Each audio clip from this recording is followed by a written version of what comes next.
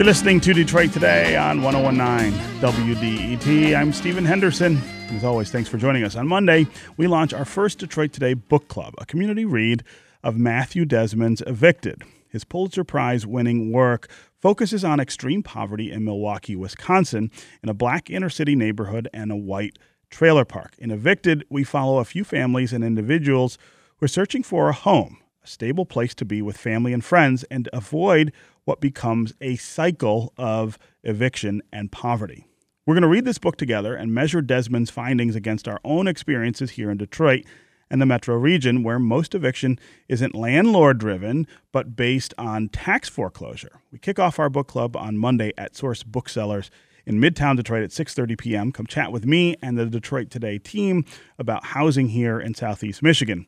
But let's start our community conversation on Evicted here with the author. Here's part of the conversation I had with Matthew Desmond when his book first came out. I asked him about one of his central premises, that eviction is a driver of poverty rather than a symptom.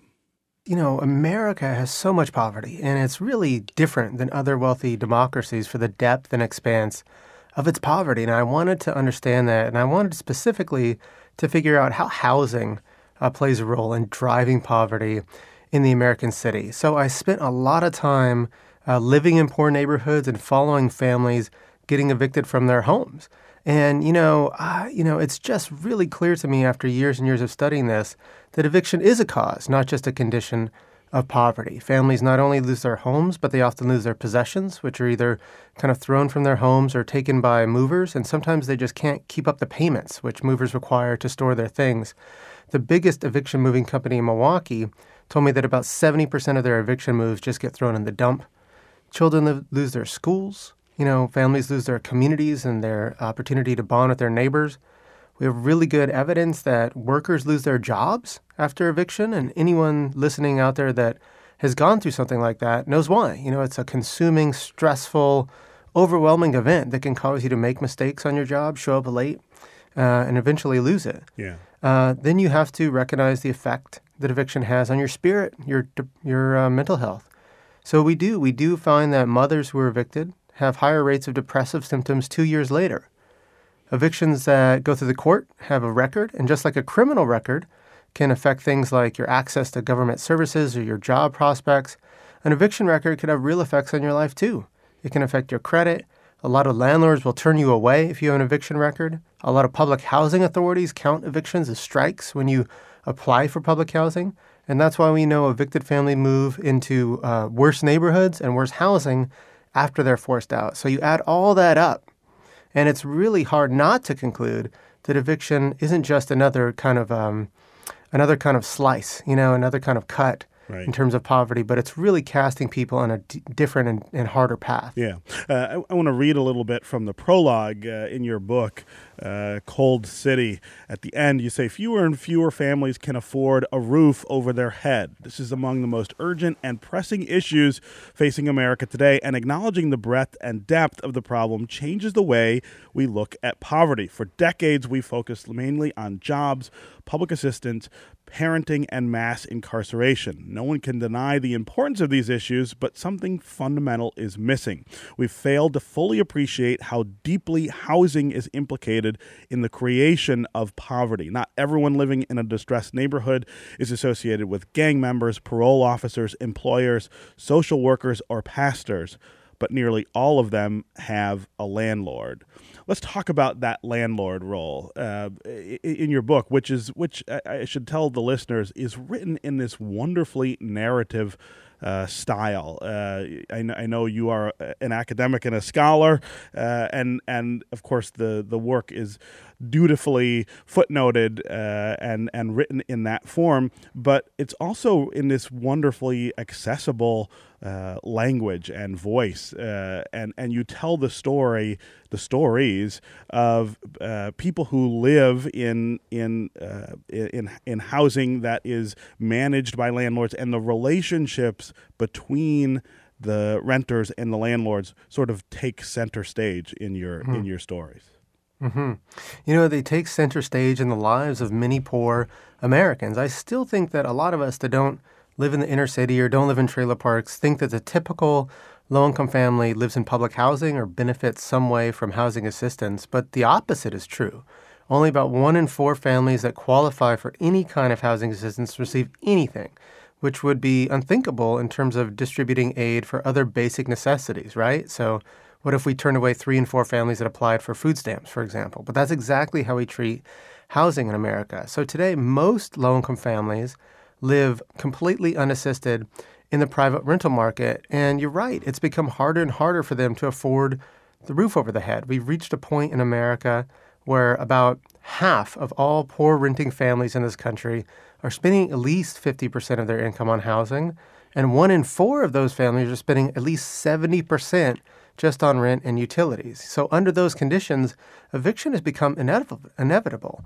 And I think that the book really kind of starts on the ground and ends on the ground. It kind of believes that, showing the human cost of this problem, showing people in their full complexity, not only landlords, but tenants as well, is deeply connected to helping us understand this, in an intimate way, and is connected to reform. Yeah.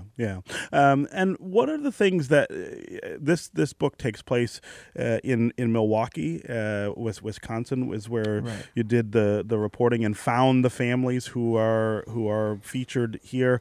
Talk about that community and the role that this problem plays in that place in Milwaukee, Wisconsin. Yeah, Milwaukee is a city of about 105,000 renter households, and every year in that city, about 40 people a day are evicted from their homes. They're evicted in the winter, they're evicted in the summer, they're evicted when it's cold and raining, they're evicted when it's warm. That's a whole heck of a lot of people, but it's only formal court-ordered evictions. These are evictions that go through the court. And a lot of landlords I met, they had different ways of moving a family out. Some landlords would pay you if you left by Sunday. I met a landlord that just takes your door off if you're behind. And we did a lot of work in our survey to kind of capture all those informal evictions and found that about 1 in 8 of all renters in the city of Milwaukee experience a forced move every 2 years. It's an astoundingly high number.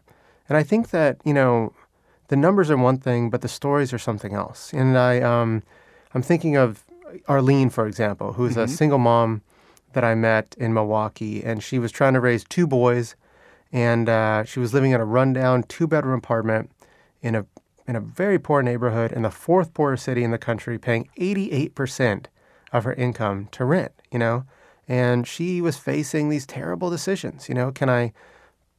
Can I afford to feed my kids, or do I pay the rent? Should I pitch in some money for the funeral or pay the rent? Under those conditions, eviction isn't, the result of irresponsibility as much as inevitability, and it's blunting those children's capacity, and it's making moms like Arlene face truly terrible decisions. Yeah. This is Detroit Today on 101.9 WDET. I'm Stephen Henderson. My guest is Matthew Desmond, the author of Evicted, Poverty and Profit in the American City. We are talking about the role that eviction plays in poverty. Is it a episodic kind of thing, or is it a defining feature of poverty? Matthew Desmond sort of casts it as a defining feature of poverty, one of the things that keeps people poor or causes their poverty. I want to read another passage from the book and sort of change the subject a little bit here. In a chapter called Hot Water, you talk about the choices that landlords face when people fall behind. You said when tenants fall behind, Tobin, one of the landlords you profile here, had 3 options. He could let it slide and watch his income fall. He could begin eviction proceedings, or he could start a conversation. Option 1 was a non-option. Tobin was a landlord to make a living, and if he was too lenient, he could lose his business. But Tobin also did not evict most tenants who owed him. Pushing tenants out and pulling new ones in cost money too. In an average month, 40 of Tobin's tenants were behind. Nearly 1/3 of the trailer park, the average tenant owed $340. But Tobin only evicted a handful of tenants each month. A landlord could be too soft or too hard. The money was in the middle with the third root, and his tenants and were grateful for it, though often not at first. The role of money here, I think, really plays an interesting part in the narrative here. That sort of tension between the landlords and the tenants, defined by how much money can I get, and that uncertainty about should I put this person out boils down not to what effect will it have on that person's life, but what effect will that have on my business. It is a business, and people like Tobin got into it to make a living, and I think that we'd let ourselves off the hook if we say, oh, these tenants, they're just irresponsible, or oh, these landlords are just greedy. The fact of the matter is it's much more complicated than that, and if we really want to understand the link between housing and poverty, we have to plumb that complication. And so the book works really hard to capture landlords' perspectives, to understand what they have to go through, to understand why would you buy a trailer park? What's in it for you? And what was in it for Tobin was a profit that was, in my estimation, not modest. So Tobin's job was not easy. He often confronted things that one confronts when living in a really low-income trailer park, things like addiction and violence, things like people not being able to pay their rent often. He paid for funerals. He bailed tenants out of jail. He let tenants slide. He worked with some tenants, but he also evicted a fair amount too. In the end, I reviewed Tobin's rent rolls and paid attention to missed payments and vacancies, his mortgage payments and tax records, and calculated that he took home about $470,000 a year. Wow. After expenses. That's about 30 times what his tenants working minimum wage full-time took home, and about 50 times what his tenants receiving disability took home every year. And so there is a business model at the bottom of the market. Yeah. Talk about Sharina, who is another landlord who shows up throughout the book. I thought your portrayal of her also got to the human side of this. That these are not just the landlords are not painted as just sort of greedy monsters in every case. They have struggles too. Oh, absolutely. And Sharina showed me that very clearly. Sharina was Arlene's landlord. She owned 36 units, all in inner-city African-American communities. She had been a landlord for 4 years. Before that, she was a public school teacher, elementary school teacher. And she saw herself as a charitable businesswoman. And I saw Sharina buy Arlene groceries. I saw her let tenants move in with nothing. I saw her really work with tenants when they fell on hard times. And I saw her evict tenants when they called a building inspector to report housing violations. I saw her be callous with some tenants and loving and generous with others. It is really complicated, a relationship. And I think that, the point, right, isn't that there are some good landlords and bad landlords or good tenants and bad tenants. That's not the point. It's that this is housing, right? This is shelter.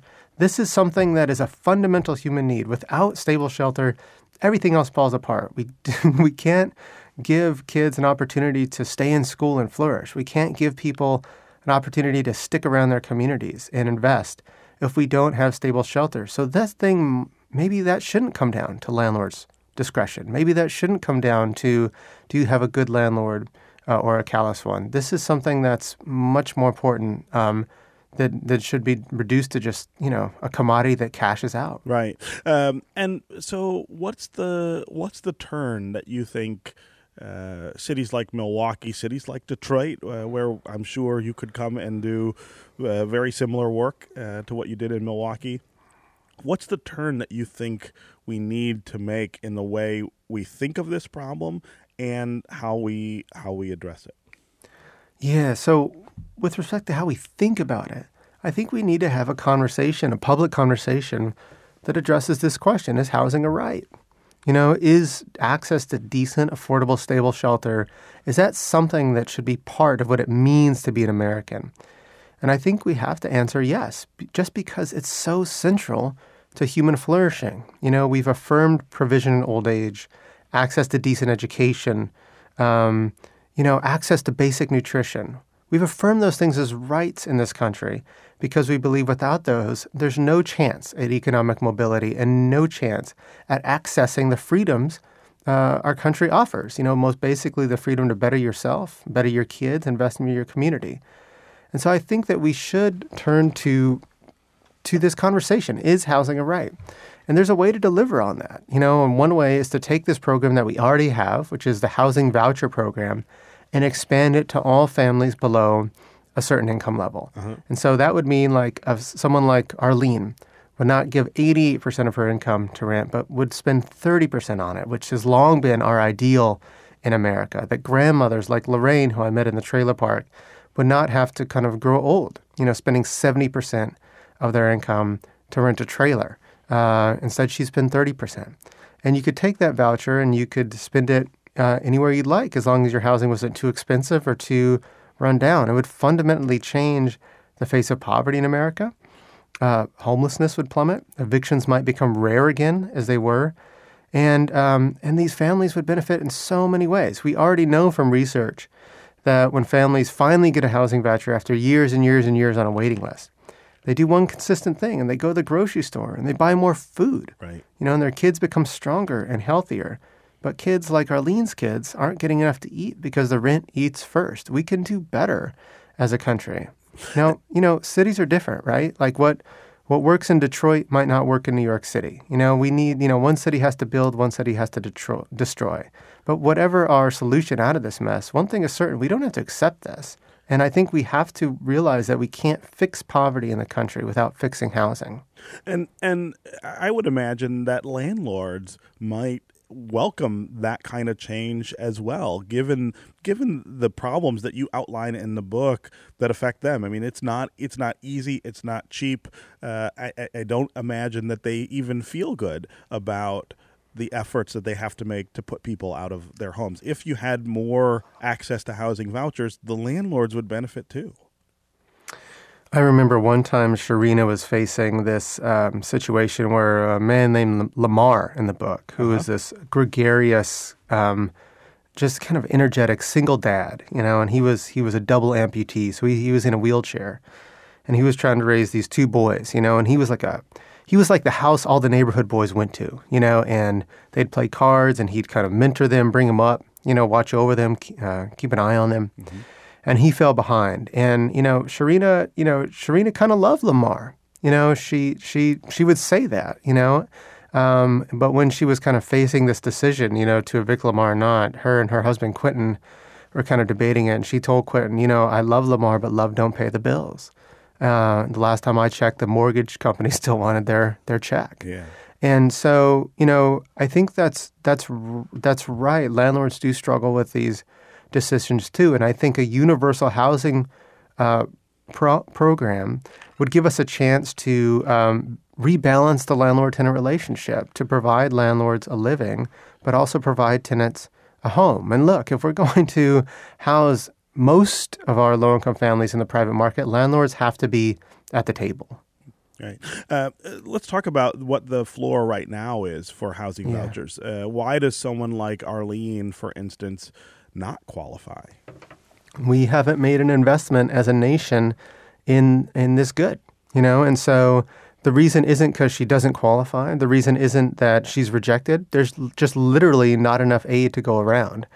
And so, the waiting list for public housing, for example, in some of our bigger cities is not counted in years, it's counted in decades. So if you're like a single parent in Washington, D.C., and you apply for public housing, you might be a grandparent by the time your application comes up.